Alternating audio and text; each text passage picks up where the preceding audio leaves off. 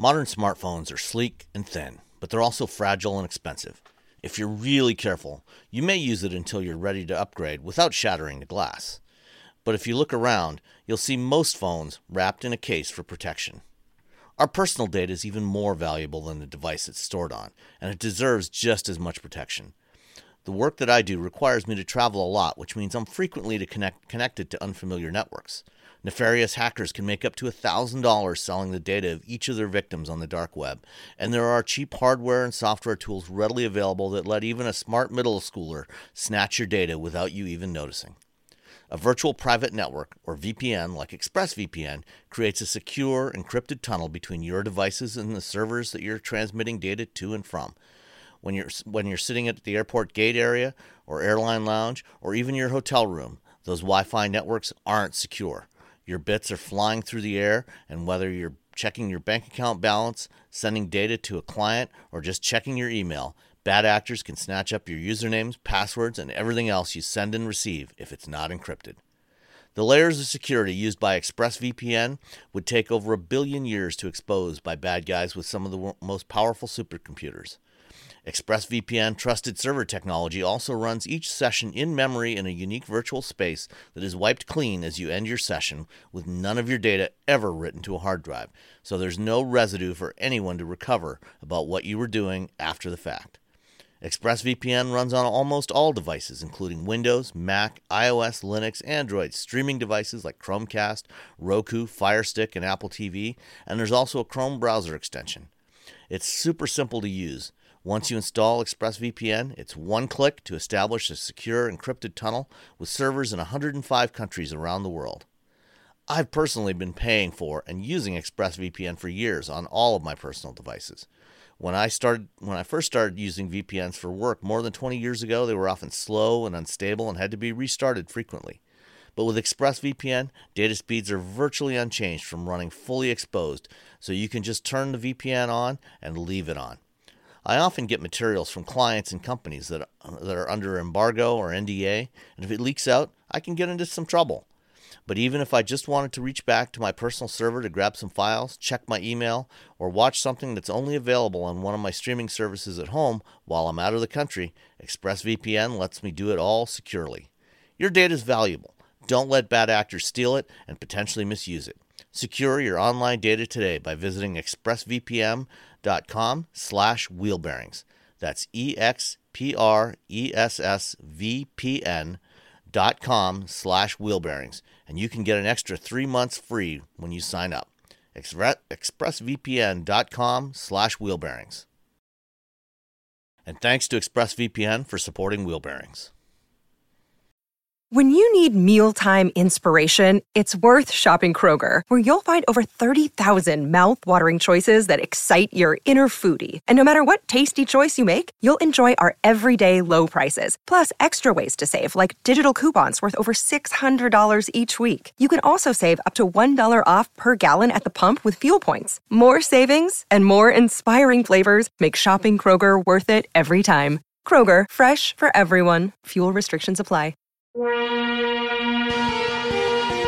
This is Wheel Bearings. I'm Dan Roth from Forbes.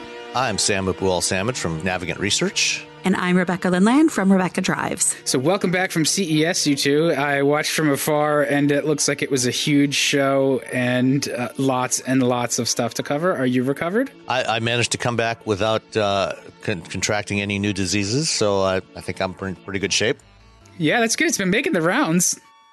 Yep, I had the disease prior to CES in the form of a very bad cold. So hopefully I didn't spread germs. And the blister on my foot is almost healed. So I got that going for me. Excellent. That's good. You mean you didn't go and like lick door handles and stuff? And like, oh, this is a really nice iPod for me to cough all over. Only in the privacy of my own room. Fantastic. All right, let's first talk about the cars that we had that got us maybe to and from the airport or whatever.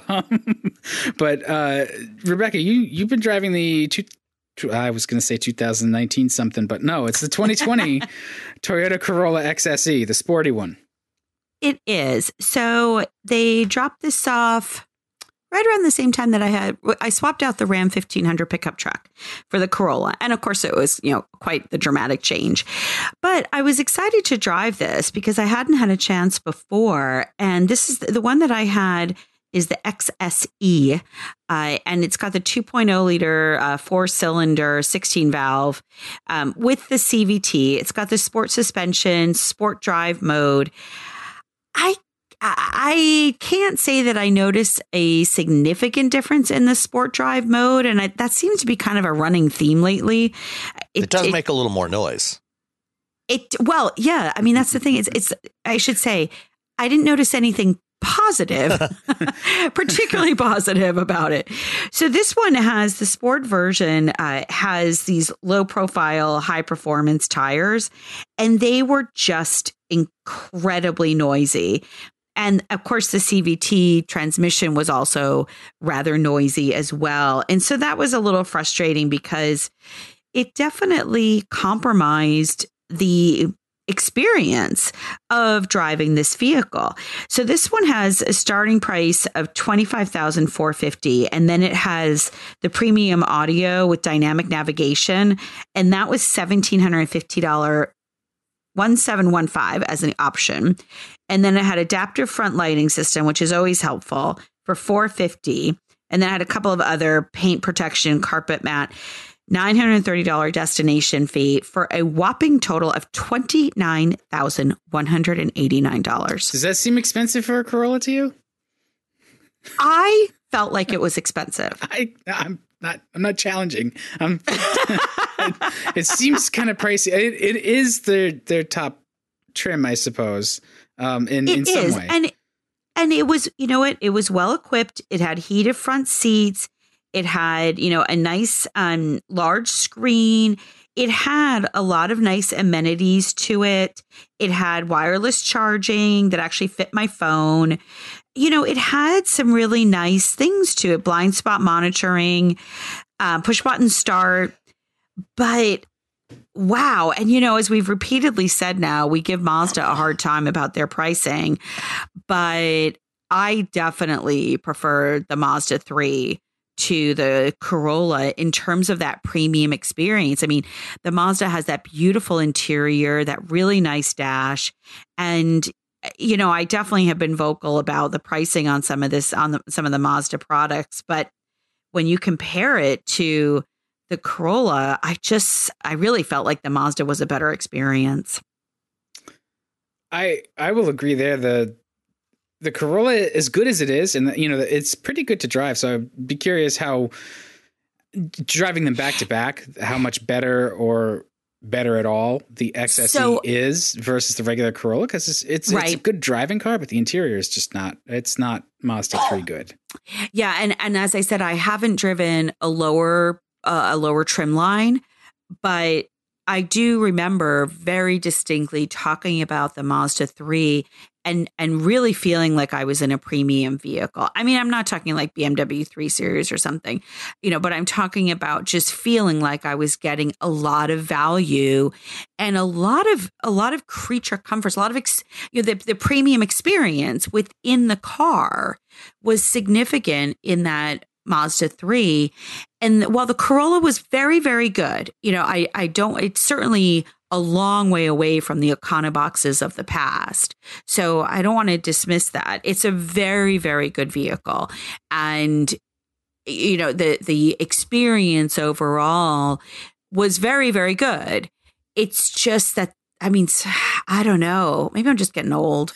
Those price points they just seem, I feel like when you start to get into that $30,000 range, first of all, there's so much available in that range within the marketplace that has more utility. And yes, I'm thinking about a crossover, but I'm even thinking of something like the Hyundai Kona, or I haven't driven the Hyundai Venue yet, but, something that is still kind of a car, but just has a little bit more room, just has a little bit more presence on the road rather than a compact car like this is. Well, to defend the Corolla a little bit, and I have driven the Venue, and the Venue, like some of the other recent, subcompact utilities that have come to market. What we're seeing is a kind of a bifurcation in the small utility market between the really value oriented models like the Nissan Kicks and the Venue, and then slightly nicer ones like the CX-30, and well, actually that one's a lot nicer, but at any rate, those value models that are coming in with starting prices, in the $18,000 to $19,000 price range, there's a distinct difference there. With they have typically the hard plastics and everything. And I haven't driven the base Corolla. I have driven the same XSE you drove, Rebecca, and I found that its driving dynamics are so much better than any Corolla of the past. And I think visually it actually does have, especially in the XSE trim, it actually does have a pretty good presence to it. And it has some things about it that I really liked. Like, for example, the belt line, when you look at it from the side, the belt line kind of sweeps down towards the front, and, in that front part of the door, base of the A-pillar area, that's kind of where it bottoms out there.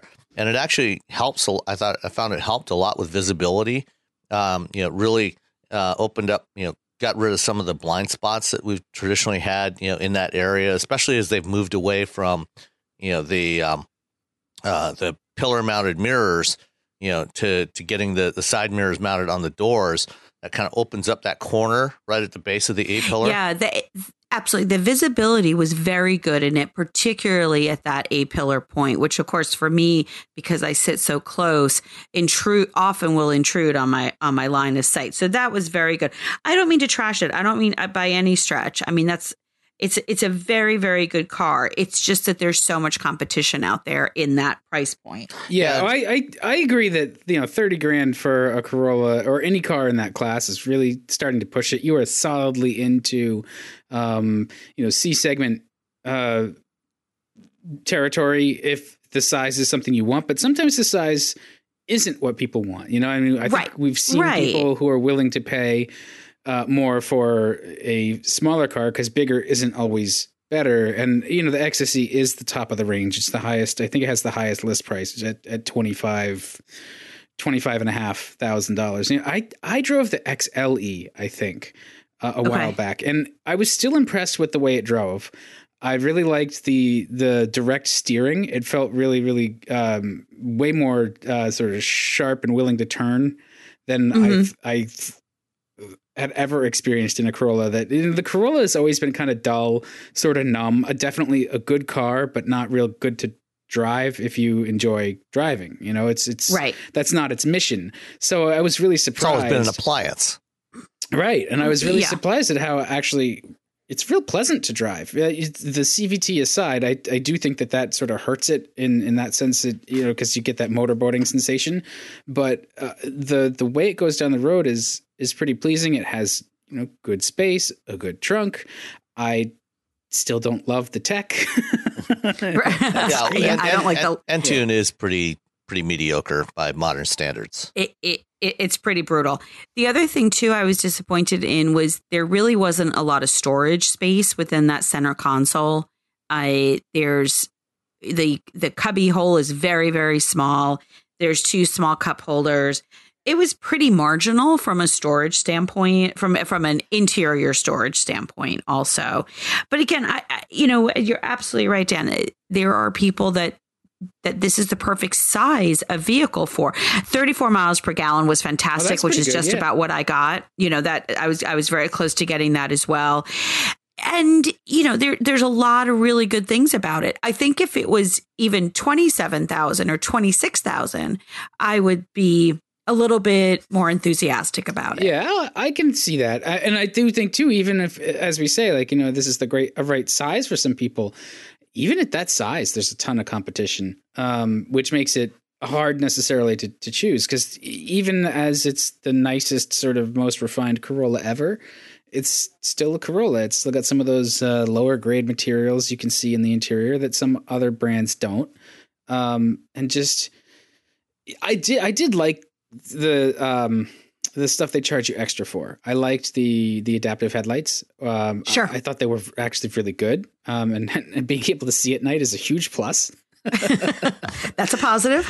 And they all have the Toyota safety sense, that like the safety suite of stuff standard, Yes. which I think in this class of car where you're going to get beginners all the way up to sort of like value seeking older folks. That's really, I think that's a key feature to make standard, is they're not charging you extra to give you the safety tech. And I like that. Absolutely. I mean, again, there's a lot of good things about this vehicle. And if you're looking for that compact car, this is definitely, it's a Toyota Corolla. So you're going to get the durability and reliability that one expects.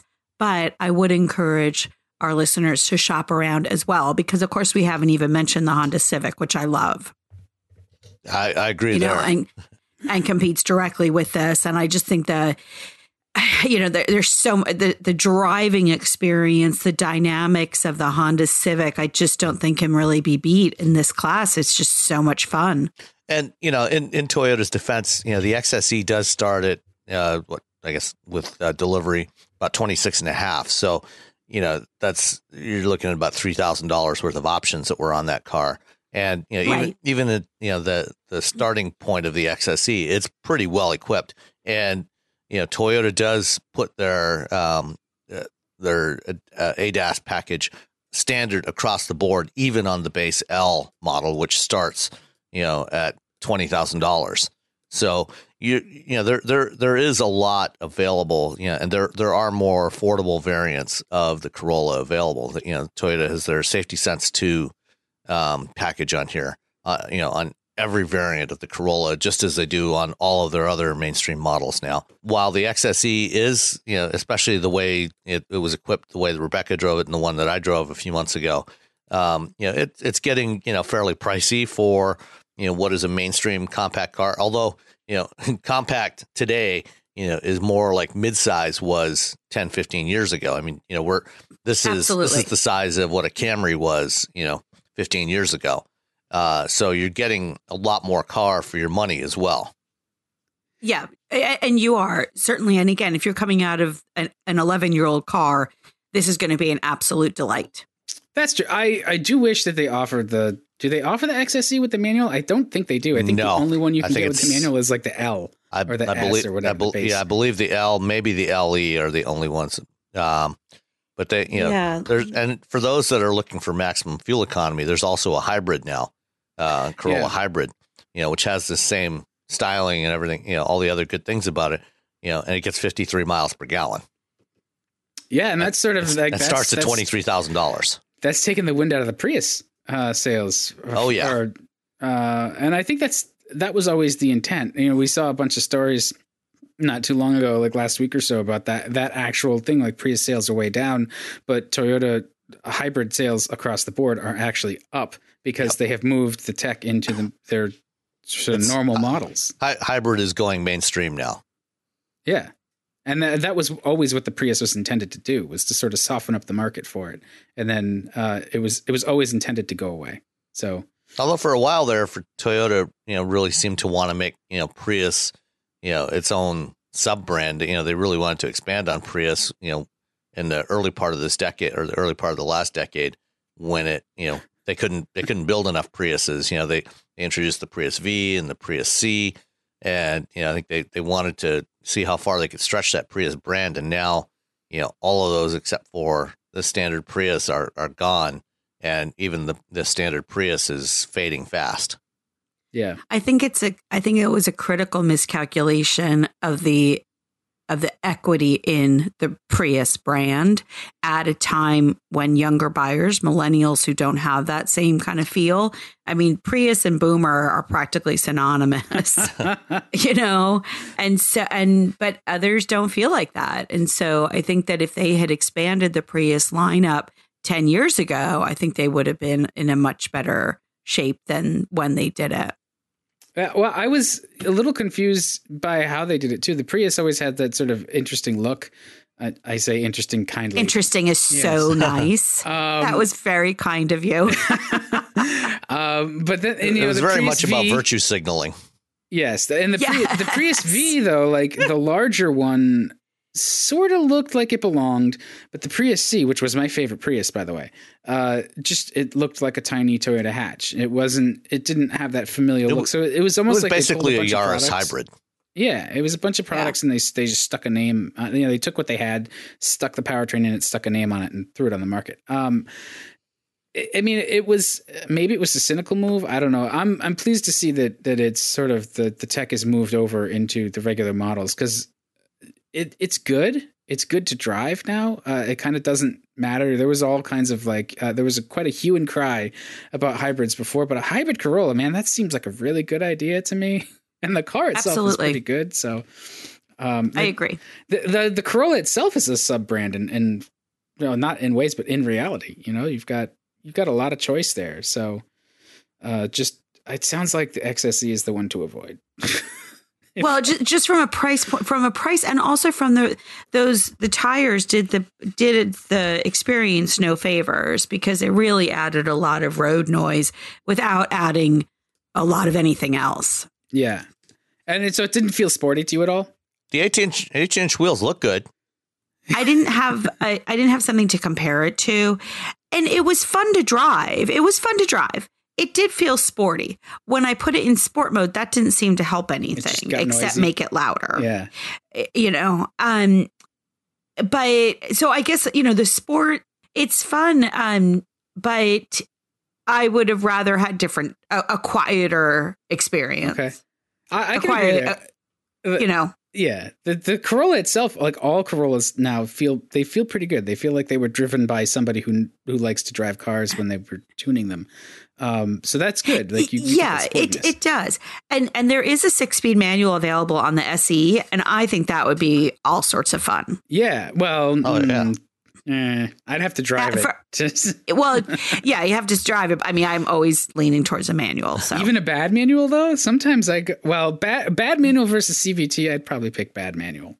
Yeah. I'd rather have bad manual. I've had a brief drive in the Corolla hatchback with their 6-speed. It's not a great 6-speed, but you're right. I would take that over a CVT any day. Well, I have one more thing, I think, to say, one more observation here, and that is, so the XSE starts around $26,000, and yours was priced up at $30,000. And you know what you can get for $30,000 if you buy carefully and you want something that's kind of sporty? A VW GTI. What? Oh, fun. Yeah. Yeah. And I'm sorry, that's no contest. Or a Civic Si. Again, no contest. No contest. Yeah, exactly. That's the same as it ever was, though. Corolla, even when they say they're sporty, they're not terribly sporty. They're good. It's a good car. Just, it's not those cars. It's not what it aspires to be.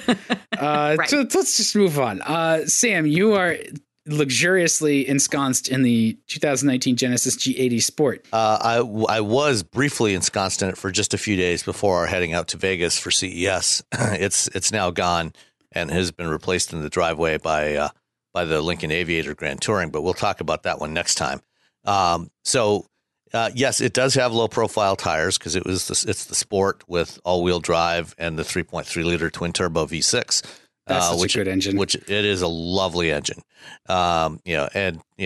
Genesis 8-speed automatic transmission. This was a very well equipped car with lots of stuff in there, including a full suite of ADAS. And one of the things that separates Genesis from the Hyundai and Kia brands is that per my preference, it has a central control knob for the infotainment system, which I continue to insist is the better approach than touchscreens, and I will do so till my dying day.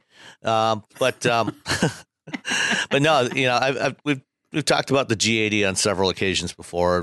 Driven it previously in a couple of different variants, including the Sport, and it is really one of the most underrated mid-size, to larger luxury sedans on the market.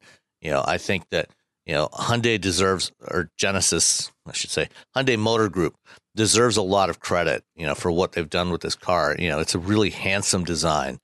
and it's one of these fastback sedans, but because it's a rear wheel drive platform, it's got that that nice longer dash to axle ratio, shorter overhang in the front, so when you look at it in profile, it's got that sportier look because they push the front axle forward more. The rear seat is plenty roomy. It's not quite as cavernous as the G90 that you were driving, Rebecca, but it's still more than adequate. And in the sport trim, it's got these darker gray wheels. The grille is kind of combination of black chrome and black mesh grille, and it's just I think it's a great looking car and a great driving car, and I really enjoyed it for the few days I was in it again. I remember I drove that in Korea before it came to the States, and it was really good. It was really, really good. I mean, I think it's the best of the trio that they have out right now.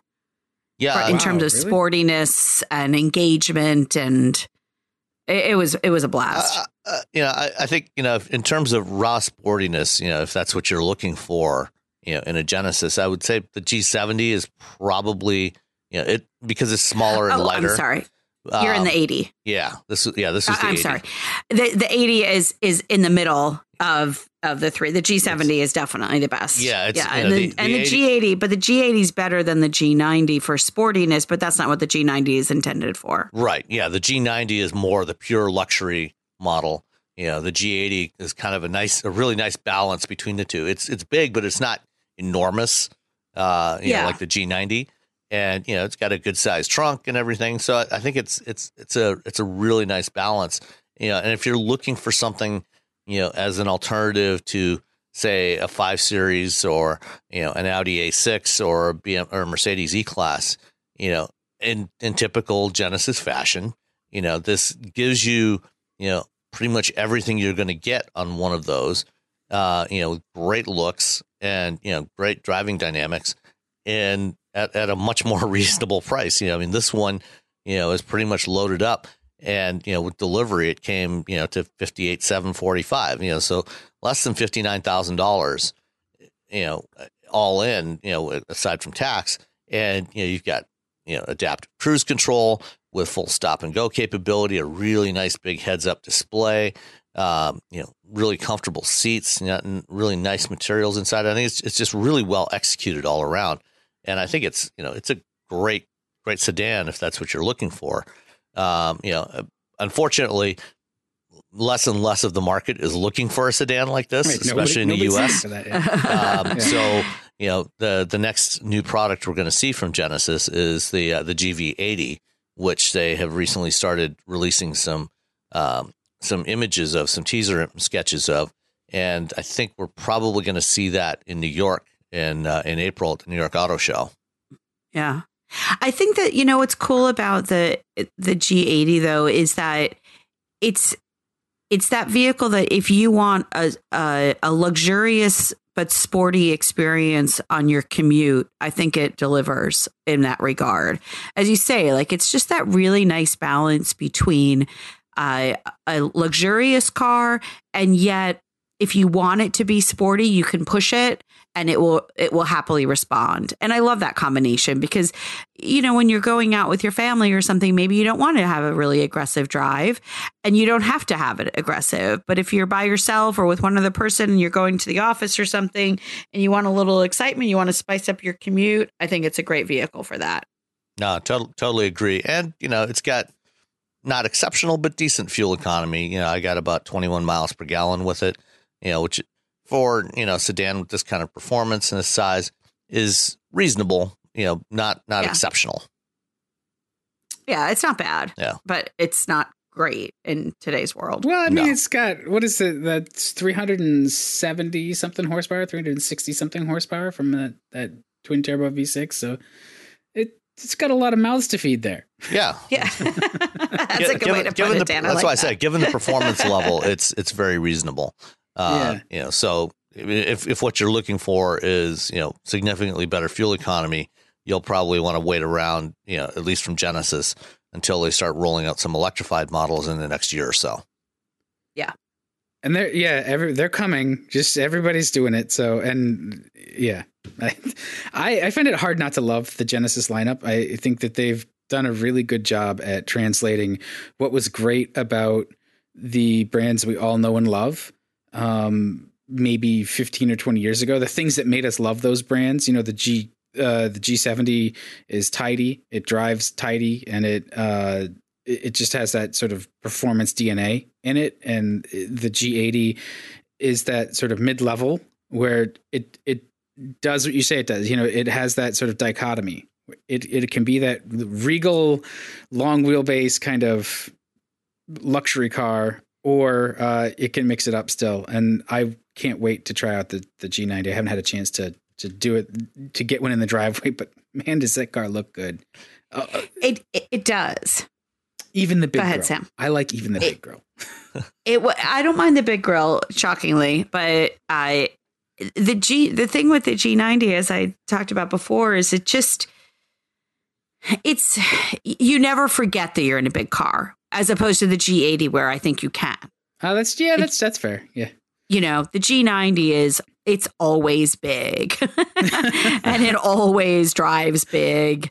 And it always reminds you, really around every curve that you're in a big ass luxury sedan.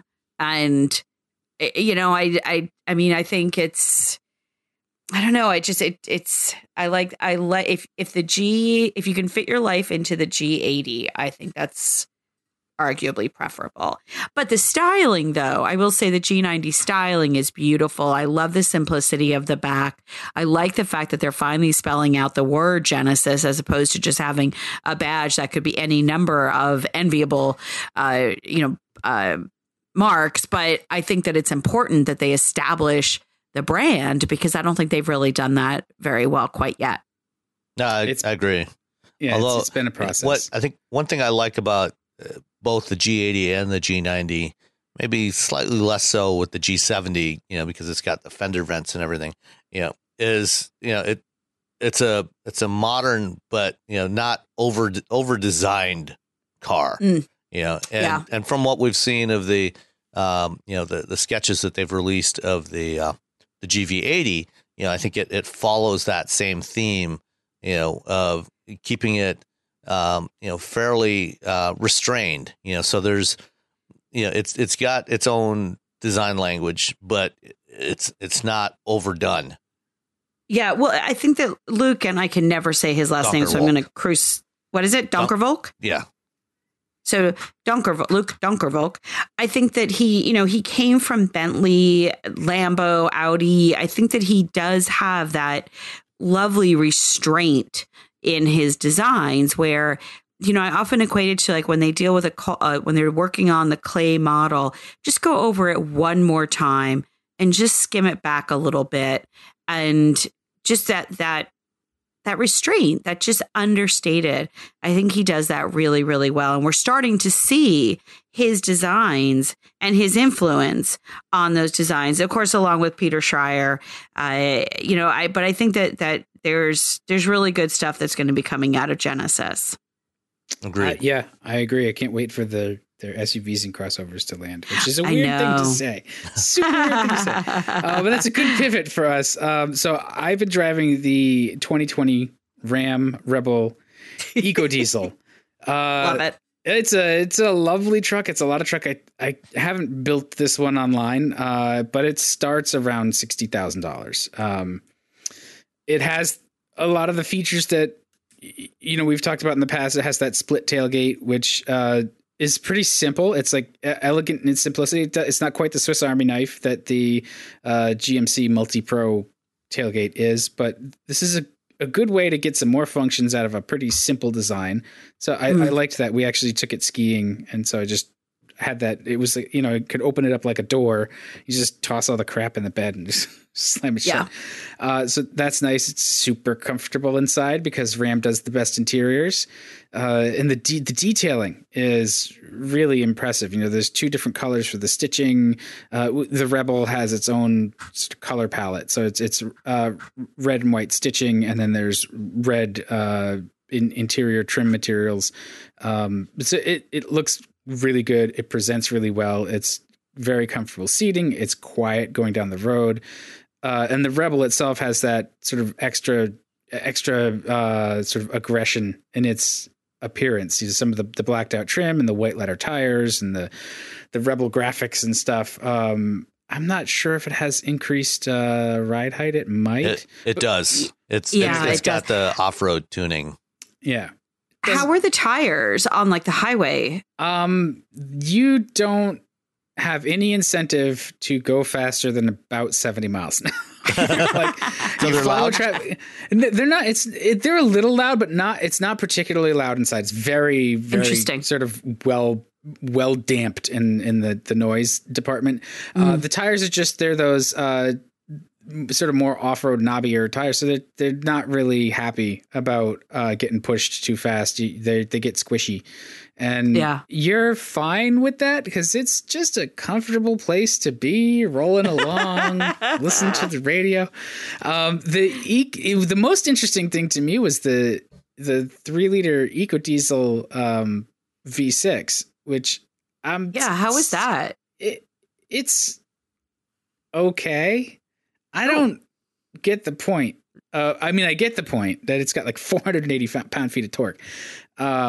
But it seems really out of place in the Rebel just because of its power delivery. It's really soft off the line. And then it certainly has good torque. It's very well behaved. It starts right up when it's cold. It's pretty quiet. It's still got a little of that diesel clatter. I think they let some of that through, so you know that you can hear what you've bought. It matches really well with the transmission. It's a very well behaved powertrain. I wanted a little bit more off the line torque that maybe I'm just trained to like. Wow. But that's what diesel's known for. Yeah, it needs to get up a sort of it needs to get some head pressure up. It needs to get the boost going before it really starts to put its shoulder to the work. And maybe that's by design so that it doesn't tear up the transmission or spin the tires or something. It's really easy to modulate the torque. So that's, I think, probably good. I also don't know how great this particular truck would be at towing because of the way it does have the air suspension, so you can put it in, tow mode or whatever, and it'll settle down a bit. But I'm just not sure that this is the right truck to be putting that torque to work. But I don't tow a lot, so I don't have that expertise. I would expect that off the line softness that you're feeling now probably has something to do with recalibrating it, to really try not to cheat on emissions. Because, one of the places, one of the times when you're getting the most emissions from an engine, is during that initial acceleration. So my guess is that they've really dialed things back, in that initial acceleration, to minimize the particulates and minimize the NOx production in that region, because that's where they're most likely to have issues with that. And, FCA, has, they recently settled with EPA, on violating emission standards with the previous generation of this engine. So that would be my guess what's happening there. As far as, why you would want this particular engine, my guess is that, as with Ford and with GM, this really is aimed at the towing market, and it may not have the, in the form of a 3-liter 6-cylinder, it may not have the ultimate towing capability that the big V8s would have, in terms of the peak. But, where the diesels really have an advantage is in fuel economy when you are actually under load towing. And if you tow a lot, if you only tow a couple of times a year, like towing your boat, from your driveway to the lake in the spring and then hauling it out of the lake in the fall and putting it back in storage, well, even, having, in that case, if that's the only time you tow, and you don't really need a truck at other times, borrow one or rent one. But, even if you do need to own a truck, having a gas engine, may be a better option for you in those cases. But if you're towing all the time, like, for example, if you got a horse trailer and you're towing it to horse race, horse shows all the time, or, you're a landscaper, that's, towing a bunch of equipment, things like that, on a daily basis, then the difference in operating costs with the diesel versus a gas engine are going to be huge. And so that's where it makes sense to have the diesel. For the average driver of one of these trucks, that, if you don't have that kind of use case, it probably doesn't make as much sense to spend that $5,000 on the diesel engine. Yeah, I can see that. And the fuel economy is great. It's getting 21 miles to the gallon, 21, 22, which I was pretty impressed by. Although I have yet to go put fuel in it, which may be less impressive given the cost, because diesel is a bit more expensive than just the regular grade of fuel you'd be able to get away with in a gas engine. So it's a really nice truck. I like it quite a bit. And the Ram, I think, deserves its position. It keeps climbing in sales, and they've earned it. I think it's a really well executed pickup. The one big glaring issue is the infotainment. It's got this giant screen, and I can't figure out how to do a damn thing anymore. And I just sat there and stared at it the other day, trying to figure out how do I just enter a destination with the nav? And there's some way where you can make the whole screen the map, but it doesn't. There's not a button for it that's obvious. And the processor is slow. So I'm trying to enter the name of my destination so it can search for it, and it's lagging when I'm trying to enter the. Did you try voice? I tried a little bit, and it got confused there too. I don't know what happened with Uconnect, because Uconnect has been so good for so long. It's been easy to use. This is not easy to use, and it's glossy, and it's just crappy. My brother had similar issues. I mean, I asked him directly. I said, "How long did it take you to get used to it?" He said it was a few hours, was what he said. How long did you sit there and look at it, trying to figure out how do I just change from the radio to some other source? Yeah, that was definitely initially a challenge, but then I do think that he kind of got used to it a little bit. I know. I feel like I don't know. I think I wasn't bad with it, but then again, I can break anything that you need technology wise. And so if I was able to figure it out, that means that most people probably can't, is what I have found, because I think very differently, or I use this stuff very differently. So I don't know. I think it's a known challenge though. Yeah, it was a bit of a shock, because again, the Chrysler has for so long had Uconnect has been really, really friendly, and this was not anywhere near as friendly. It seems like a real, I don't want to say it's like dangerous, but it makes you think too much, and maybe again with more than a week in the car, it would become a non-issue, but it's complex. Well, anytime you're distracted by it, that's a problem right there, right? I mean, that's the thing, is that it can't be a distraction. It needs to be something that's intuitive.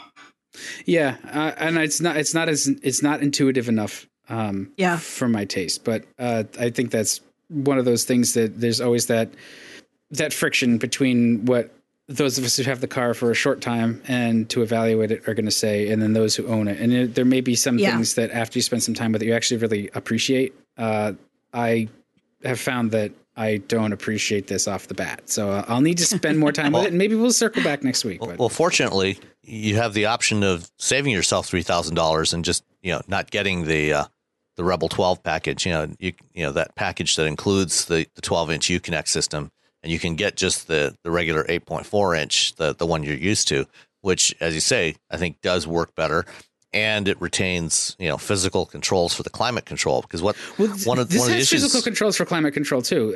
They're hidden. They're off on the side of the screen, and it's got a mode button that will cycle through, and it's got temperature.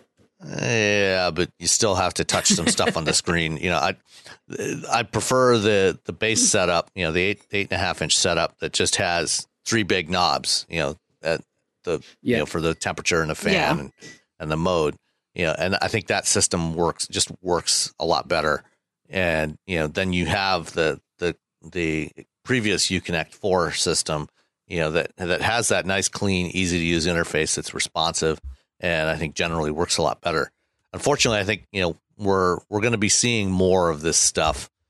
These big screens. I just got an email that came the other day from Mark Truby, head of communications at Ford. That sent out to everybody in media.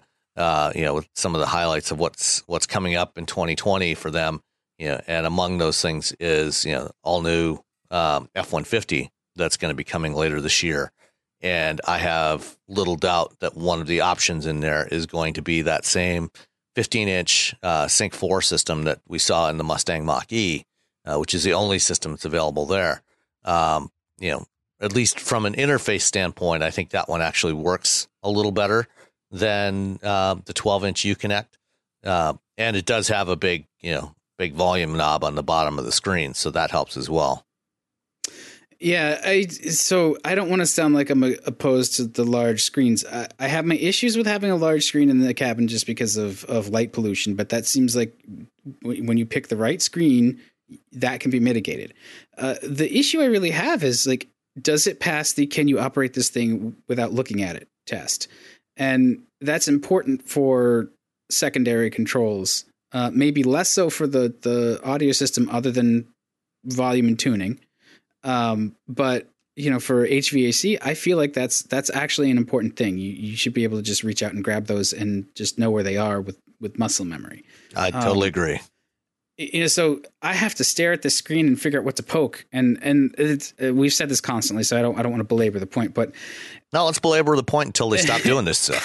They're not going to stop doing it. It's bad user experience. It's terrible. And manufacturers shouldn't be doing it.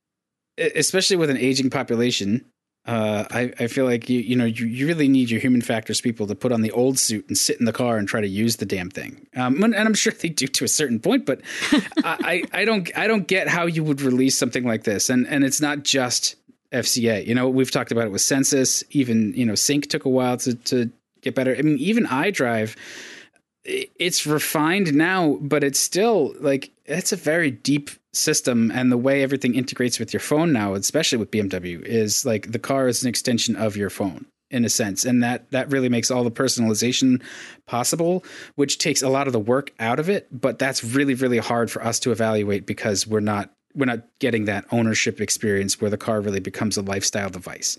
So I think some of our complaints are mitigated by the actual ownership experience, but I think others of them are just like, it's just bad design overall. And please fix it before I crash your stuff. I don't, because I'm trying to figure out how to do something.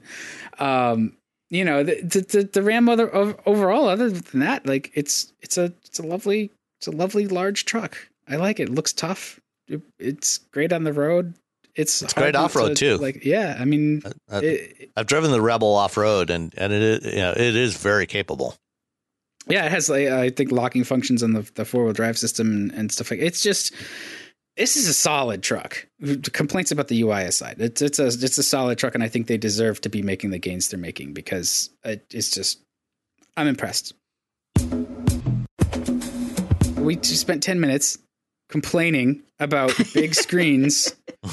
You guys were at CES, which is, I'm sure there's no shortage of big screen. I never understood the big screen thing. Like when big screen TVs were a thing, it's like, I don't know. Back when it was standard def, it's like, you guys know there's only 525 vertical lines, right? Like the larger your screen, the more you're going to see the lines. But now that we have high def, I still I don't know. I'm not as impressed by a large TV screen as I guess the common man. It doesn't really do anything for me. I'm just like, okay, whatever. It's a big TV. Moving on. But now that I've finished my editorial, what did you guys see at CES that really stood out that was impressive? We have a few things on our list. Why don't we just pick one and go? You want to go first, Rebecca?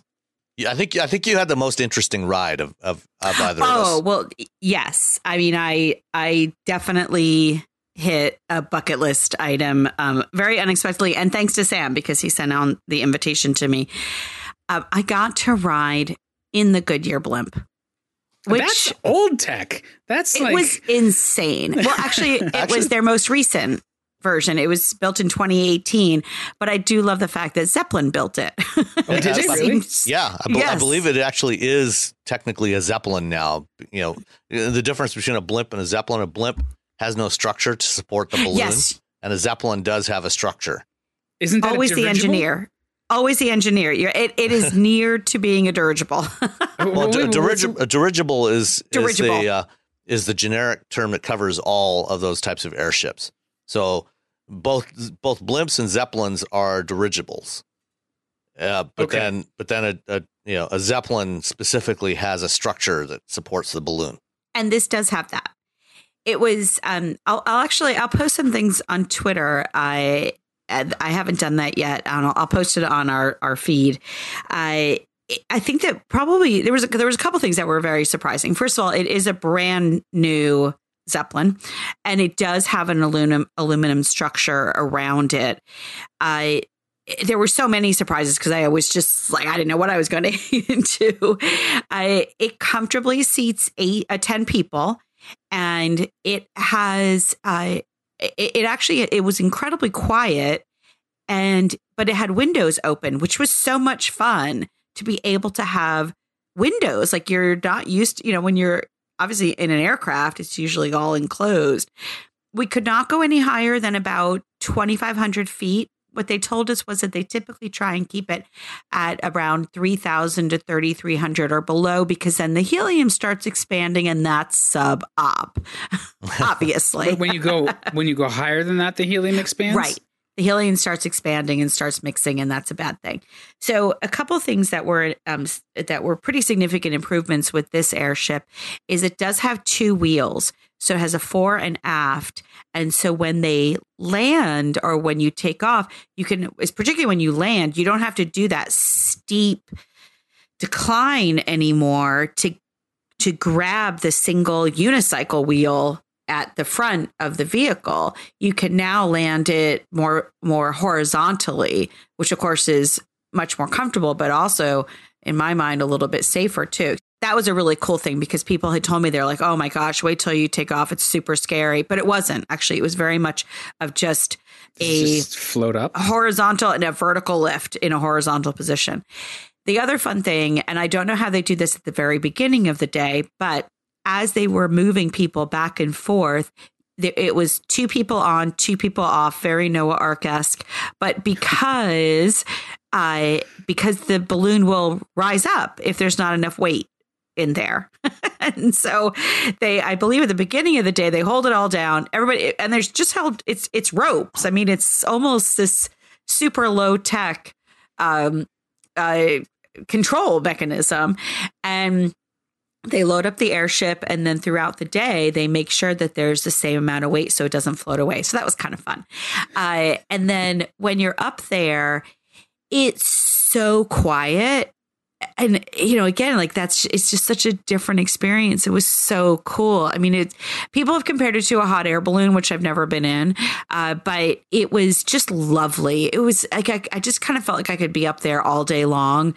And there is a bathroom on board, which was kind of fun. It's just like a typical airplane bathroom. But again, these kinds of luxuries that did not exist in other times.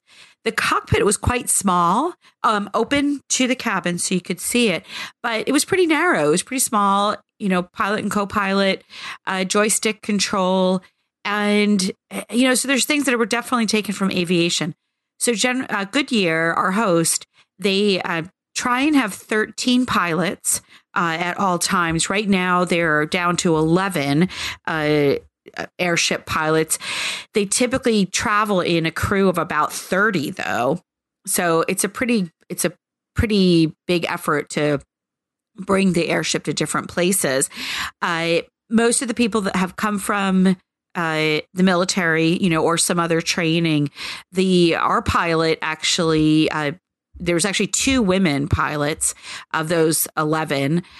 2 of them are women. One did come from the military. The other one, actually, Andrea, she actually has never flown in the military. She had started, got her aviation license, and then she actually decided to try flying airships instead and never went back, which was really kind of cool. So she's been doing it for like 15 years or 18 years or something. It was crazy. And, for the most part, most of the people have been doing this for quite some time.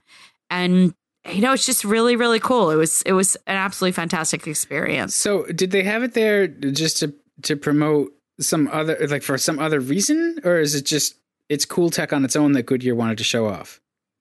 I think it's a little bit of just cool tech on its own. I mean, Sam, did you have a backstory on it? Not on why the blimp was there. I think Goodyear was at the show this year. I actually did have a chance to meet their CTO on Monday evening. Oh, nice. That's right. And we talked a little bit about what Goodyear is doing in the mobility space. They're making advances in their tire technologies. And one of the interesting things that I was not aware of is that Goodyear is actually using soy oil rather than petroleum now in manufacturing the tread part of the tire. Tires have always been made from petroleum, but they've started using soy oil in a couple of different models of tires now for the tread part of it. So that's new. They're working on trying to make tires more sustainable. And they're also doing some interesting things with, they're doing some experimentation with having sensors that are actually built into the tire construction, but it's probably going to be a while before we start to see that in production. But what they are doing now is they're looking, because they understand how the tire functions. They are able to use some of the vehicle sensor data, things like wheel speeds and various other vehicle sensor data.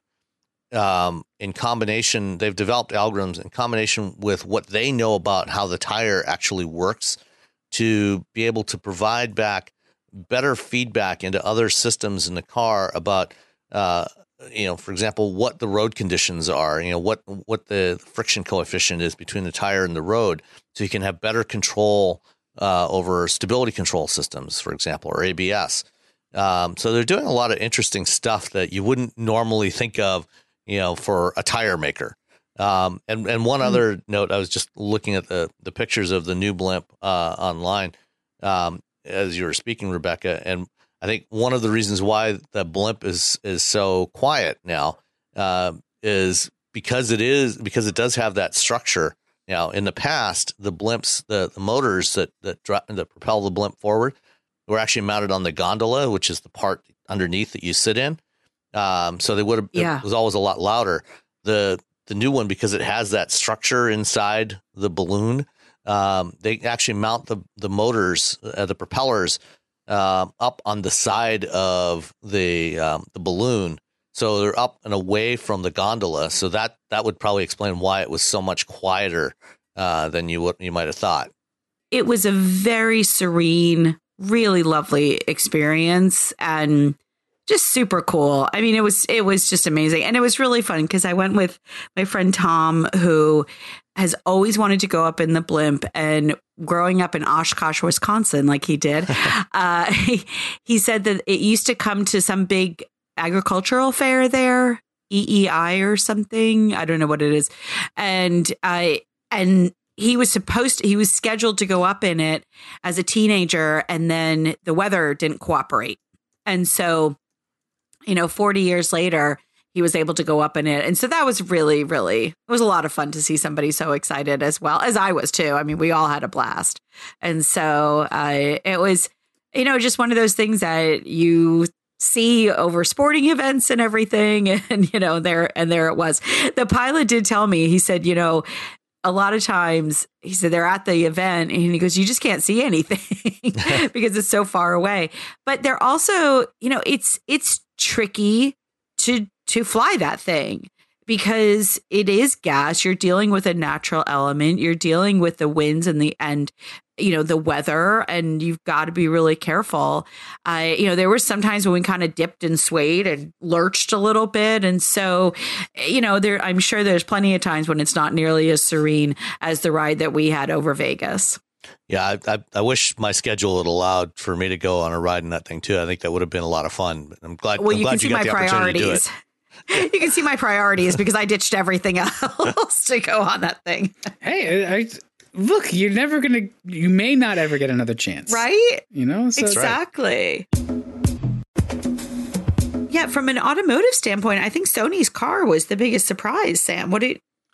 Yeah, it's What do you think? certainly nobody was expecting Sony to unveil a car during their press conference. Well, so Yeah. how much of a car, like how much Sony is in that car versus how much Magna? Because I know that like Magna partnered with them, and the body design and you look at the pictures of it, it shows real skill in how Yeah. you form that metal and put it together. And I'm assuming that that's Magna's expertise on display. I would say so. Yeah.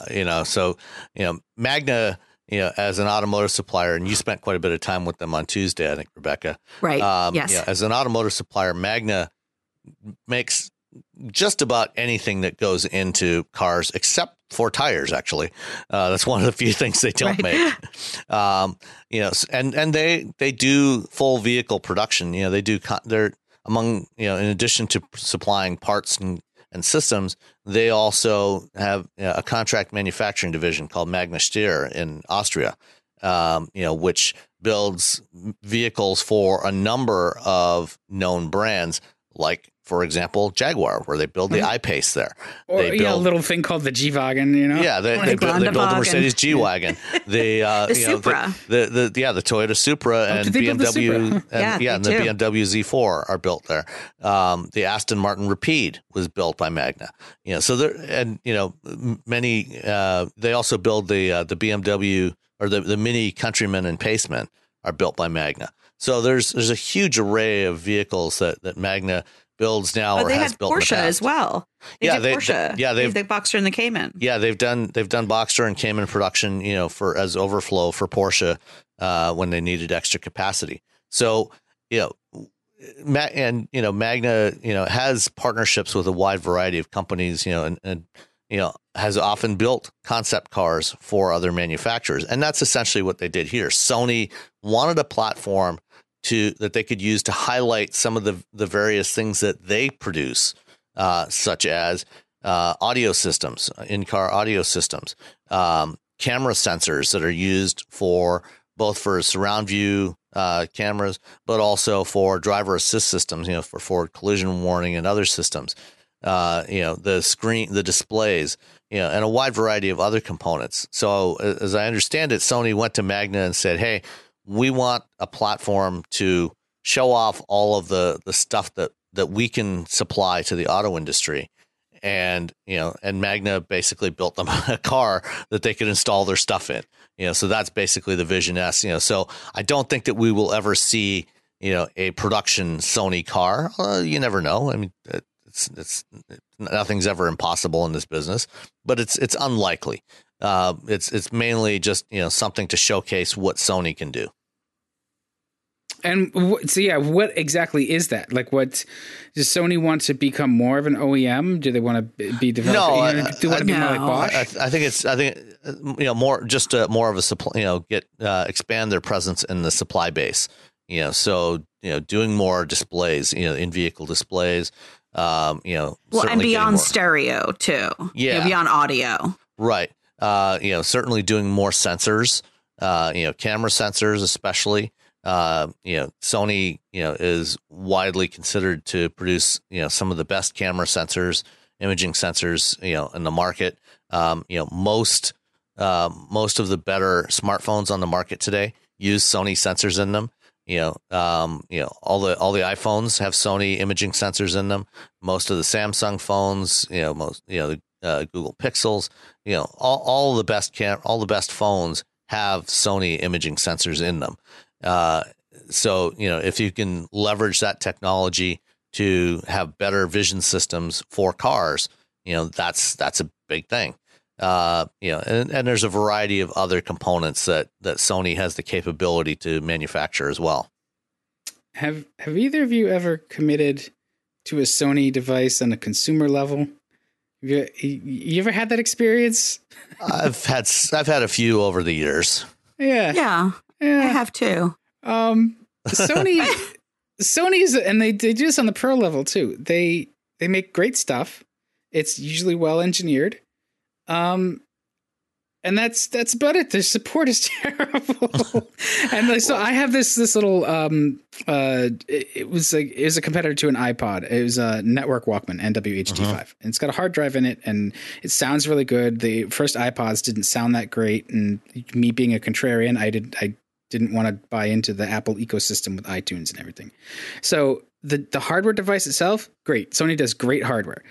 The software side of it to like get stuff on and off of it, not great. And they stopped support for it. So basically you have this device that's kind of a brick now because you have to go, look on SourceForge to find some program that you can use to load stuff on and off the little device that still works, and it works great. It's fantastic. But that's and on the pro video side, Sony has done that before too, where they've just like decided, you know what, we're not going to support that thing that you've built your $1 million facility around anymore. Yeah, we're done with that. So. Well, unfortunately, that's all too common a problem, across the consumer electronics industry. If you aren't, the 800-pound gorilla in any market segment, chances are, if there's software support that's required for it, you're not going to get it. And that's, this is one of the things that, as cars become more software driven, that consumers need to think about, before they go buy a car from some upstart. Are they actually going to, if it depends on software, are they actually going to get that software? Are they going to get those updates over the life of the vehicle? And, that could be increasingly problematic. Right. Are they free, or is there a fee? Are they free for the first owner? And what about the second owners, like consecutive owners? Like if you buy a laptop, for example, and then you sell it on Craigslist, well, how is that transfer of ownership handled? If it's a 2-year-old laptop and it still has a warranty or something, like all of those things they're open questions, I suppose. The car itself looked really cool though. Yeah, no, it's a good looking car. I wonder who designed it. That it would be interesting over the next few months to sort of undo the layers of that onion and see where exactly it came from. If we start to learn more, my guess is it's almost entirely from inside of Magna. Yeah, my guess is that as well. And as Sam mentioned, I did work with them at CES and got some deep dives into some of their technology and some of their capabilities. It's really, I have to say, I think, Sam, you and I went back in October that we went to their showcase. Yeah. And the company continues to impress from a development standpoint, from a capabilities, technology. I mean, they really do touch almost every piece of the vehicle. And it was impressive. They've wanted to be a car maker for a while, too. Well, they are. Well, no, but I mean, like they almost bought Saturn from GM. Yeah, they did have an offer in to buy Saturn when GM was going through its bankruptcy process, but that deal fell through. They operate in 28 different countries. I mean, they really do have quite a stem to stern or grill to trunk. What would be the right word? Sort of approach to bumper to bumper. Yeah, there you go, bumper to bumper. Yeah. So one of the fun things that I worked with that we were showcasing was their powertrain capabilities. And they have this, when they come in and meet with a client or prospective client, they can actually, you tell them what your requirements are. So we want to build something for the Chinese market. And as soon as they put that into their system, then all the regulations that dictate the Chinese automotive market are automatically loaded. And then they have whether you want to have a all-wheel drive or what your driveline preferences are, what kind of, whether you want it to be a hybrid or not, and then also then you can have priorities of like eco is the most important thing with this engine, or dynamic, this kind of list level of fuel economy. So they have all these building blocks, and then they magically pop out this, what they would suggest based on your parameters. And it was just a really clever way of showing, again, like a very complex discussion, but in a very simple manner. And so they were focusing at CES on making this company better, getting people to understand it better and getting people more familiar with what they supply.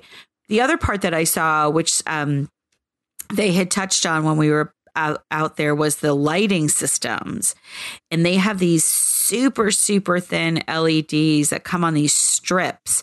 And basically anything that you can design they can build it in lighting in terms of curly cues and shapes and like personalization, like on an electric vehicle where you don't need a grill, they can make that grill light up, and like for pedestrians, they can have it flash. So if they, if somebody's passing in front, like they can, or they sense somebody is there, they can actually have the grill light up and flash warning signs, lights, whatever, to help people, to help with pedestrian crossing and animals and stuff like that. And I thought that was really cool.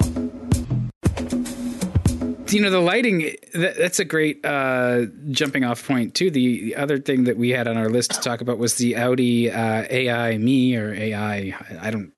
They always come up with these weird names. I'm not quite sure how to say it. Amy was the way that they were saying it. Yeah. Amy. Well, not Amy, not Amy, what you gonna do, Amy, but something else.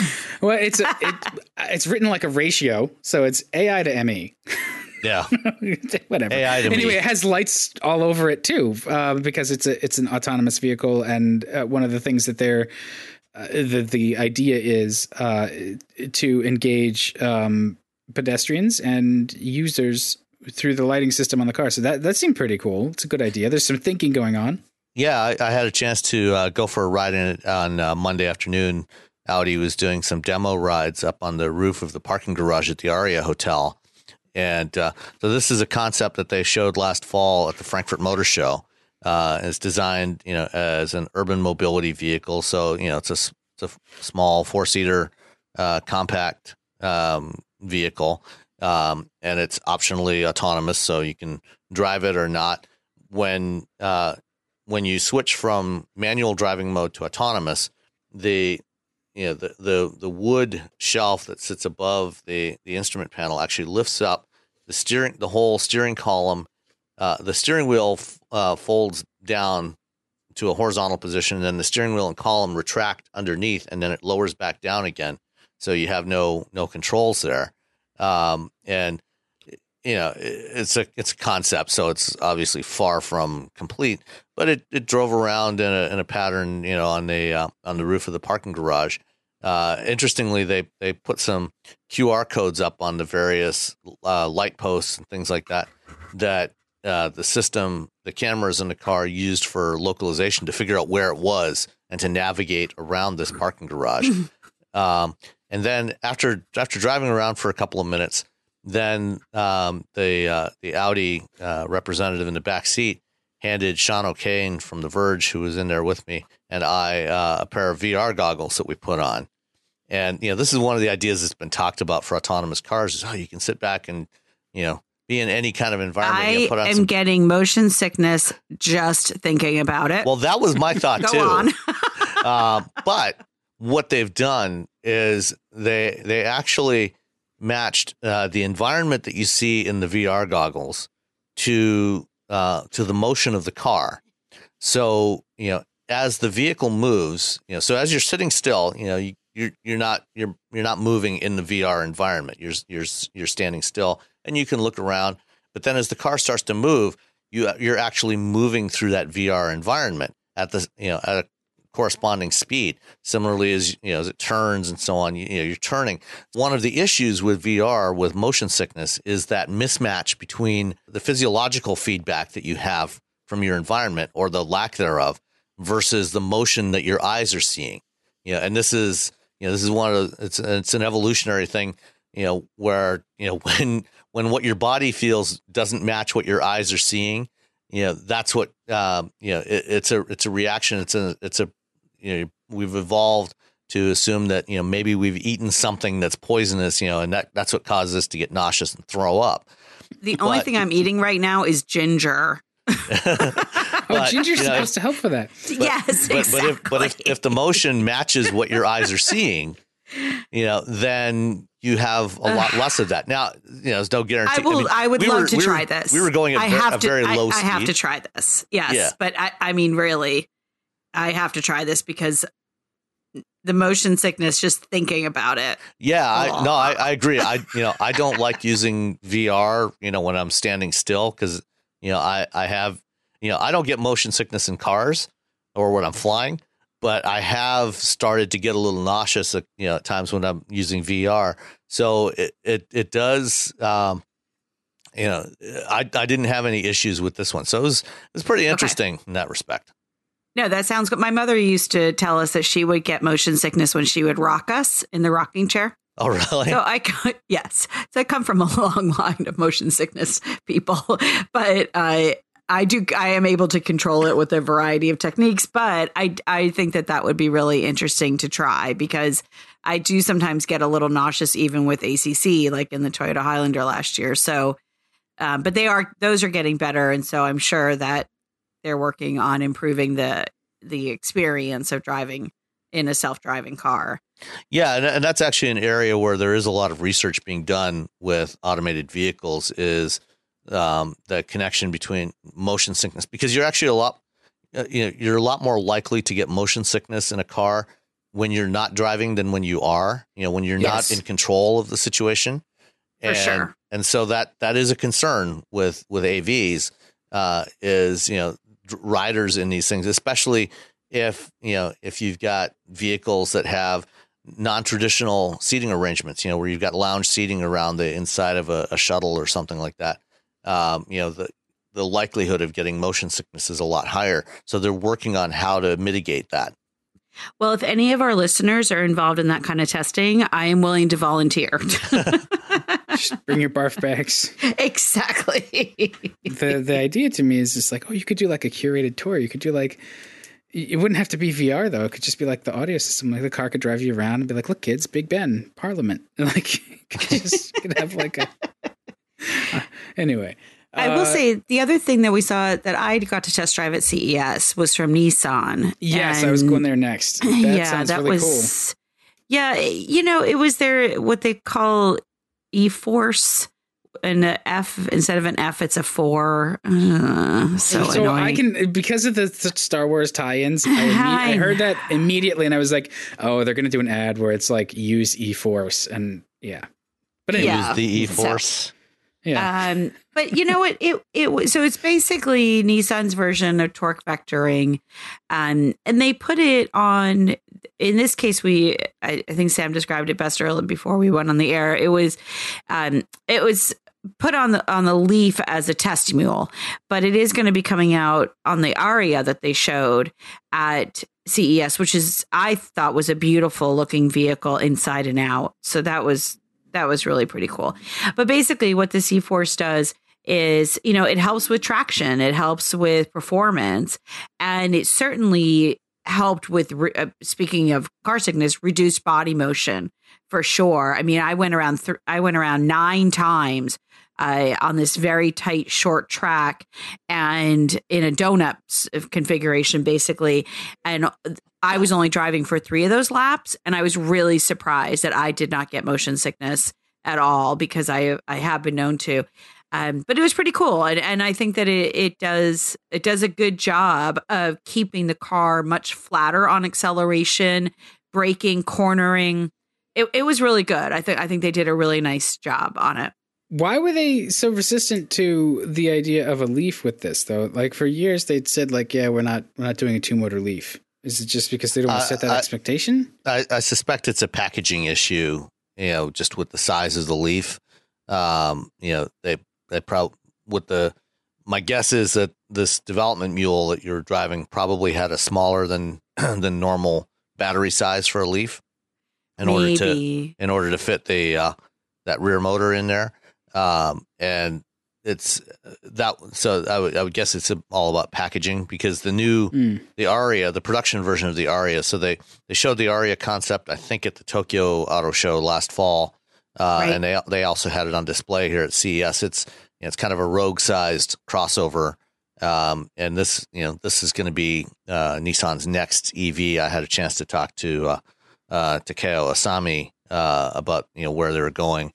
And, so Nissan is really, they're for plug-in vehicles. They're focused they're all in on EVs, and they're not really pursuing power split, what we call power split hybrids. The Toyota style hybrids anymore. Going forward, you're going to have basically battery electric vehicles and their e-Power system, which is a series hybrid, which they've had in Japan for several years now on a couple of different models, and that's going to be coming here by next year as well. I think the production Aria, is also it's probably going to be a 2021 model, but we'll see that. Yeah, I think it's 2021 as well. Yeah, I think we'll probably see the production version maybe at the LA Auto Show this year, and then going into production next year. Yeah, it was great though. I mean, I think that it definitely provided a nice sense of stability to this vehicle, and I think that that's something that's important. People often, that's one of the complaints about crossovers, right? Even almost regardless of size, is that you have that higher center of gravity, and this definitely gave it some nice weight, and it does weigh almost 200 pounds more with the system in, so that will definitely change some of the dynamics of it. But it was cool. I'm glad they gave us the opportunity to to test it out. And unfortunately, the test overall, our group was only able to do the constant radius test. We did do the acceleration one though, which was pretty good, but it was almost like a casual quick thing. But it was, it was cool to try it out and to do that 2-motor prototype. So that was neat. I liked it. We're never going to see a production version of. What? The Mercedes-Benz AVTR, Avatar, whatever nonsense. That thing. But buried in there is the fact that they have a graphene battery. And so that seems like the most important news there, is that battery tech is something they're tinkering with, and we may see production graphene batteries at some point soon. Yeah, I mean, there's already graphite in batteries today, as part of the chemistry in there, and so I think it's a safe bet that at some point in the next probably 5 to 10 years, we will see graphene in batteries. And for those that aren't familiar with it, graphite, graphene, they are all various molecular forms of carbon. Graphite has a crystalline structure. It's a 3-dimensional crystalline structure.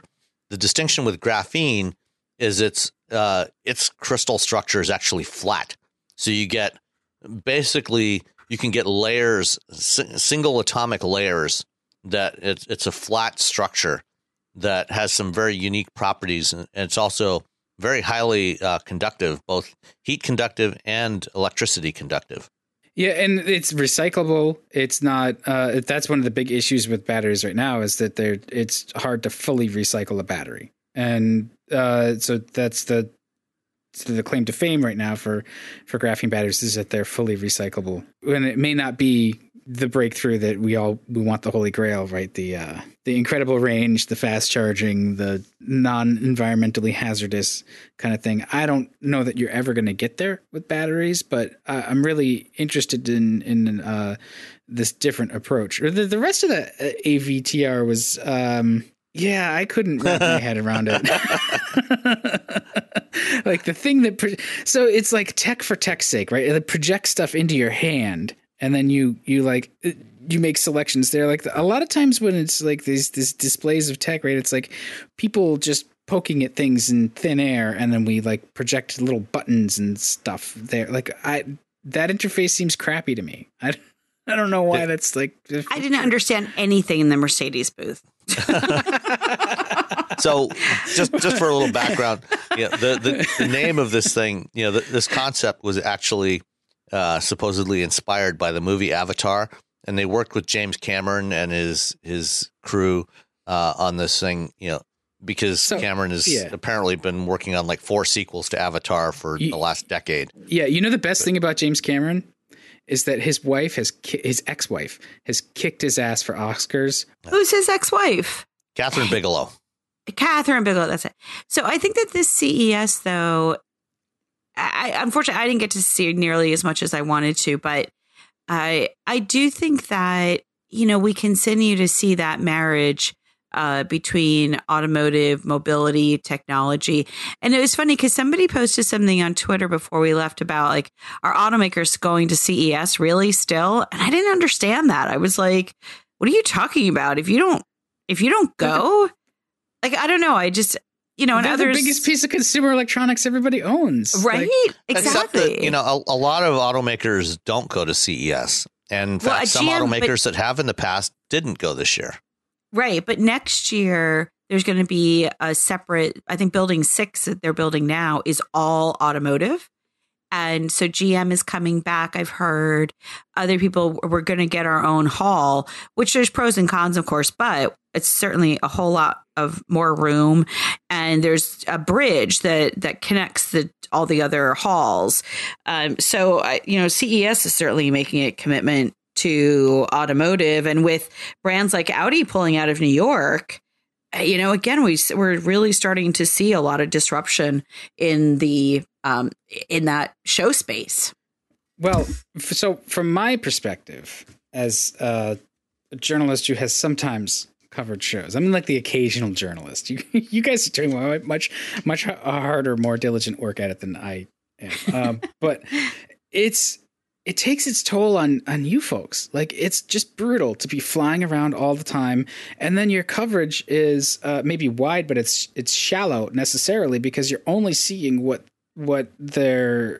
they want you to see in that sense. You don't get to handle the thing. It's just like a launch event for an automaker. Same kind of thing. Like you get flown in, you get the company line, and you get to drive it around on this predetermined route. It shows it off in its best light. And I get it. Like sometimes that it's like you want control of your messaging. But it's somewhat less meaningful, I think, coverage in a lot of ways. Like being there and being able to talk to the people is super valuable. Like getting the interviews, that's all great. But like showing their press releases, like or their press conferences is I don't know. I guess it all goes together. I don't have a great solution for it, but I think that the show space is of maybe of limited value, or the value is shifting to other venues or other private events that they can really control versus being among the noise of something like CES, where it's just a huge show. Yeah. And it's the investment. I mean, they make, the amount of money that they are charged to participate in these shows is outrageous. And really they look at it and say, what's our ROI? Right. And, the thing that's always been different about CES, a lot of people have blamed CES for the decline of auto shows. And I don't think that that's actually fair because, auto shows have always been the place where manufacturers have shown off their new products that are going on sale this year or maybe next year, but it's near term real products, and it's the place, on the show floor where you see all the stuff that they are selling today. It's where consumers can go and see, Ford and Volvo and Volkswagen and all these other brands in one place at one time. That said, this year, CES has never been about that. It's never been about a place about selling products, and with a couple of very rare exceptions, it's never been a place where manufacturers have shown off, their new product that's coming to market in the near term. It's always been about looking at future looking technology and ideas, silly things like, the Hyundai SA1. And the Mercedes-Benz Avatar, things that are way far out there, but for the traditional trade shows, the auto shows, manufacturers have been pulling out of there because, as you said, they haven't been getting that return on investment, from doing the media events there, because as with CES and any other trade show, when everybody in your industry is there, now you're fighting, for attention to get that 15 minutes of media attention for the day, and what they want is to be able to get an entire news cycle. And so they're increasingly doing events separate from auto shows. Like, for example, GM showed the new Suburban and Tahoe last month here in Detroit, at the Joe Louis or the Little Caesars Arena. They did the debut there. Next month, or next week, GMC is going to show off their version of it, the Tahoe in Vail. And then next month, Cadillac is going to show off the Escalade in Hollywood. It's, doing these standalone events, they can get much more attention for that without battling everybody else for the news cycle. Yeah, it makes sense from their perspective. I mean, it's just a business perspective. It's a shift. The only constant is change. Yep. Exactly. And at some point, we may see them go back to doing auto shows more again. But for example, at CES this year, although GM actually was planning to exhibit at CES this year, they were going to make an announcement about that was apparently had to do with their electric truck program. That's right. But the vehicle that they were planning, the concept vehicle they were planning to show off, apparently construction of that vehicle got delayed during the fall because of the strike. And so they weren't ready. So they pulled out. But, other manufacturers that have been there in past years, like Volkswagen, was not there this year, and, somebody, I think on Twitter or somewhere, somebody pinged me to ask if Volvo was at CES. And Volvo has never gone to CES. And in fact, now they're not even doing traditional auto shows anymore. So, this is just an overall trend. And it's not just in the auto industry, even, in other industries. Trade shows are suffering because companies, just as, Apple used to do, annual events or annual unveilings at Macworld Expo in San Francisco. That's where they unveiled the iPhone and the original iPad. They stopped going to Macworld Expo, and now Macworld Expo is gone. It goes in other industries as well. I'm not that alarmed by it. I think that messages will keep getting out, and the less we fly around, the better. Yeah. Well, Jonathan Gitlin from Ars Technica had a really good tweet about this yesterday. He's committing to no longer go fly to events where all they're going to do is show off the new vehicle. If you don't get to at least drive it, he's not even going to bother going. Yeah, I still think the best way to get honest coverage of the cars is, put them in regional fleets or do small regional events. The small regional event sort of gets you back to some of the issues with investment. It's probably more expensive to do it that way because you're splitting it up and you're sending people in cars in multiple places, versus having all of the people come to you in one place over a condensed period of time. So there's some thinking to do. I think the regional drives are actually still cheaper than doing, multiple waves, coming to one venue, because they're usually at, lower cost venues, Yeah, that's for true. example, Hyundai, this week they're doing the media drives for the venue in Miami, but they also do regional drives at various locations around the country, like including here, in the Ann Arbor area where they have their tech center, and they just do the drive programs and the events right from their tech center. So they don't have to pay any rent for anything like that. They just have to put the cars on a truck and ship them somewhere. Yeah. So, hey, we got totally off topic. Yeah. Is All there part of the discussion. Yeah, that's true. We had a couple of other things on the list. We're getting out towards about an hour and a half. But Sam, you got to drive, or not drive. You got to ride in the Yandex automated vehicle, which, that's gotta. So Yandex, if people don't know, like they're like the Russian Google, right? Like pretty much, yeah. They started off as a Russian search engine company, very much like Google. A few years ago, they launched Yandex Taxi, which is their ride-hailing service, very much like Uber, Lyft, Didi, and they operate that in Russia and 17 other countries. And in 2017, they launched their own automated driving program, much like Google. And there's a lot of good software engineers in Russia, and they've made some pretty rapid progress with this program. They actually came to CES last year. I wasn't able to connect with them last year, but I did get to go for a ride in one of their cars this year. Excuse me. And they had two cars there this year. And of all the rides I've taken, my very first trip to CES was in 2008 when I went with GM to go check out the Chevy Tahoe that won the DARPA Urban Challenge in 2007. And I went for a ride in that thing. That was in a course set up in one of the parking lots at the convention center. And it was driverless. There was no safety driver in there because there was no room for a safety driver with all the equipment they had in there. I was the only one in the vehicle, except for one person, one technician in the back. But this was the first, and I've taken other rides without safety drivers on test tracks. This is the first time I've been out on public roads without a safety driver. So, cruising around, about a 4-mile loop around southeast side of Las Vegas from the Hard Rock Cafe. It was about a 15-minute ride, and there was I was sitting in the right rear seat, nobody in front of me behind the steering wheel.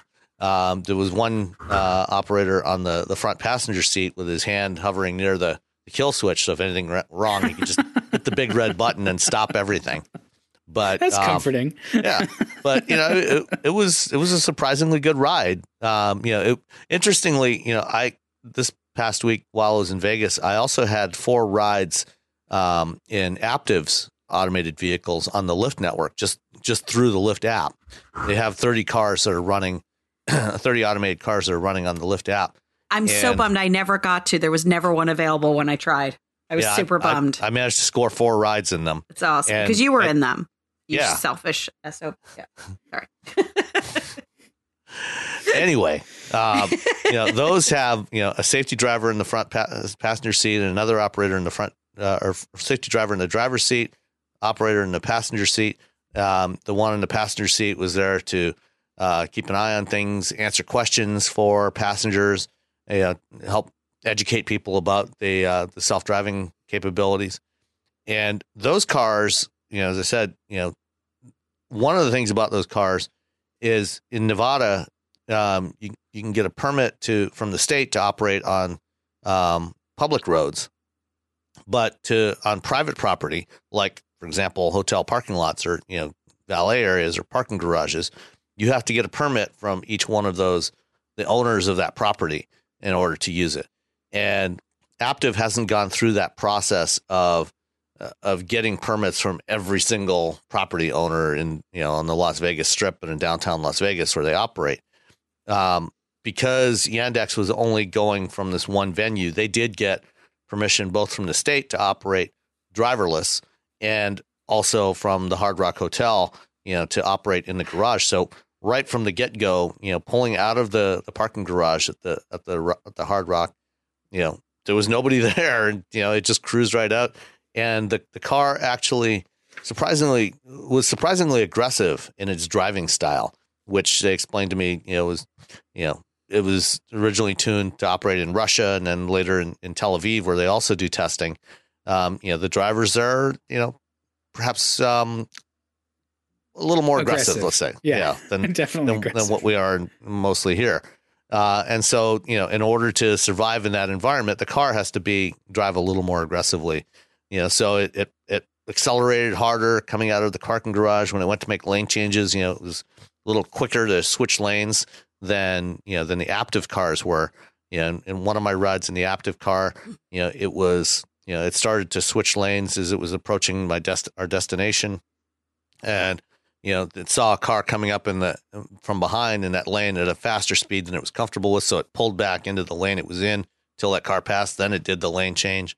Whereas, a lot of human drivers would have just said, I'm just going to assume that he's going to slow down or pull over, to the other lane and, completed that lane change. The Aptiv car is much more conservative in its approach, and they're biased towards safety, because they're operating, in a high traffic environment on the Strip. The Yandex car, the loop we were on, it was early in the morning. There was very little traffic on those roads, on the roads that they chose, so there were no real challenges to it. It didn't do any unprotected left turns, things like that. So, it worked, but it's hard to judge in that particular operating environment. Hopefully at some point I'll get a chance to evaluate it. They're going to be back here in Detroit in June during the auto show, which is moving to June this year. One of the things that's going to be going on, because, we'll have better weather in June than we do in January. There's going to be a number of AV companies that are operating rides around the downtown Detroit area.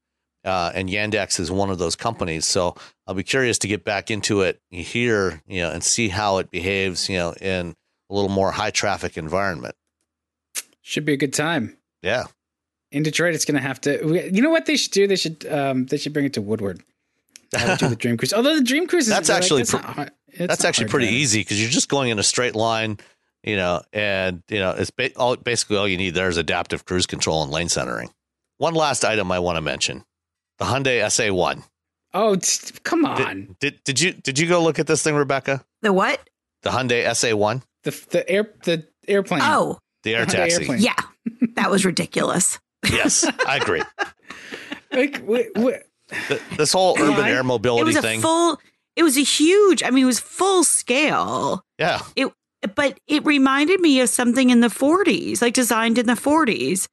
And it's an aircraft. I mean, These are not flying cars. Don't even get me started, because we have put together a solid podcast. But one Okay. of the things that we need to do is stop calling people perceive as new things that already exist. For instance, a shared ride is a carpool. Or a taxi. We already have that. Yes. Yeah.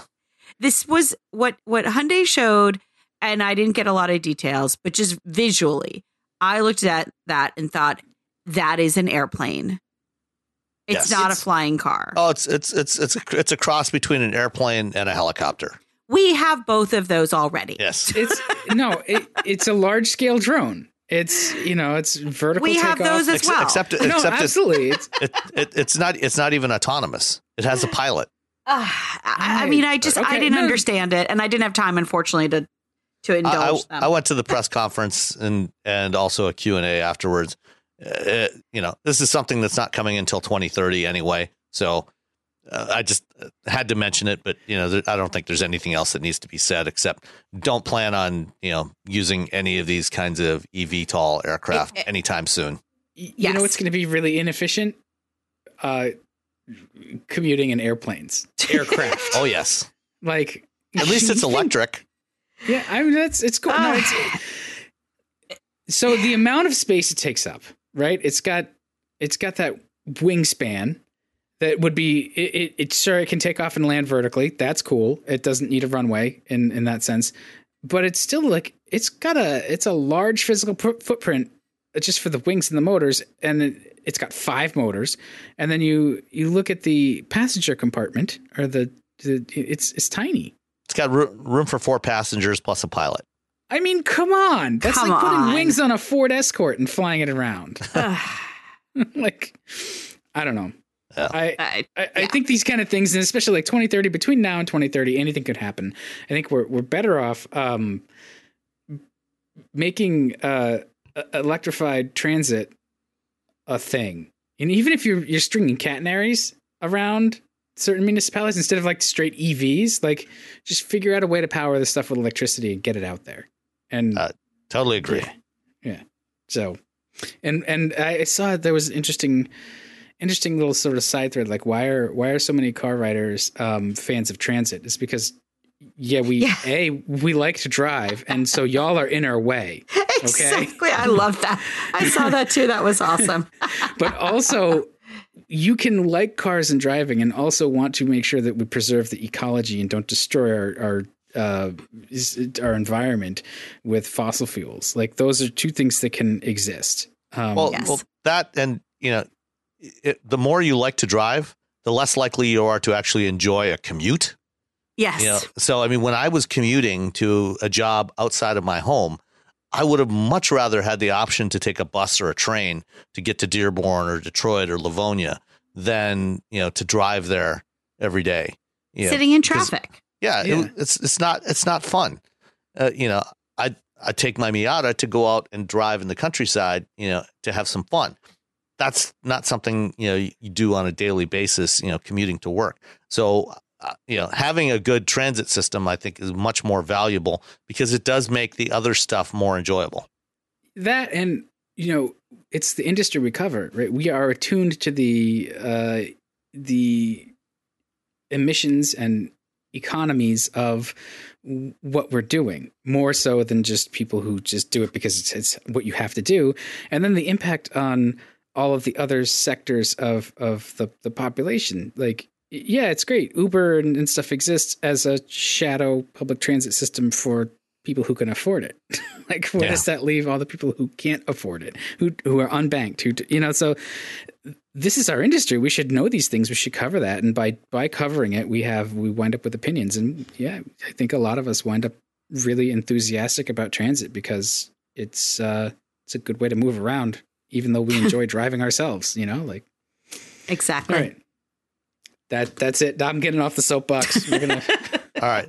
Just one more note. While I was at CES on Tuesday afternoon, I spent a couple hours with Leo Laporte and Ant Pruitt from the Twit Podcast Network, and we recorded several videos of some cool automotive technology there. And I will include a link to that in the show notes. Oh, definitely, yes. Anytime that those guys, anytime you have something to share from what you're doing with those guys, we should make sure that we're letting everybody on Wheel Bearings know. So. Okay. All right. Well, thanks for joining me on this lovely windy Sunday, and we'll catch everybody later on. Bye. Bye. Thanks, everyone. Thanks for listening to Wheel Bearings. Find us at wheelbearings.media and on Twitter as @WheelBearingsCast. Remember, there's only one vowel. That's the A in cast. We're also at Car Review Tweets on Twitter, or you could just email us.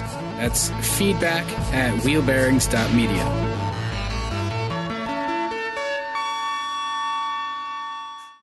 When you need mealtime inspiration, it's worth shopping Kroger, where you'll find over 30,000 mouth-watering choices that excite your inner foodie. And no matter what tasty choice you make, you'll enjoy our everyday low prices, plus extra ways to save, like digital coupons worth over $600 each week. You can also save up to $1 off per gallon at the pump with fuel points. More savings and more inspiring flavors make shopping Kroger worth it every time. Kroger, fresh for everyone. Fuel restrictions apply.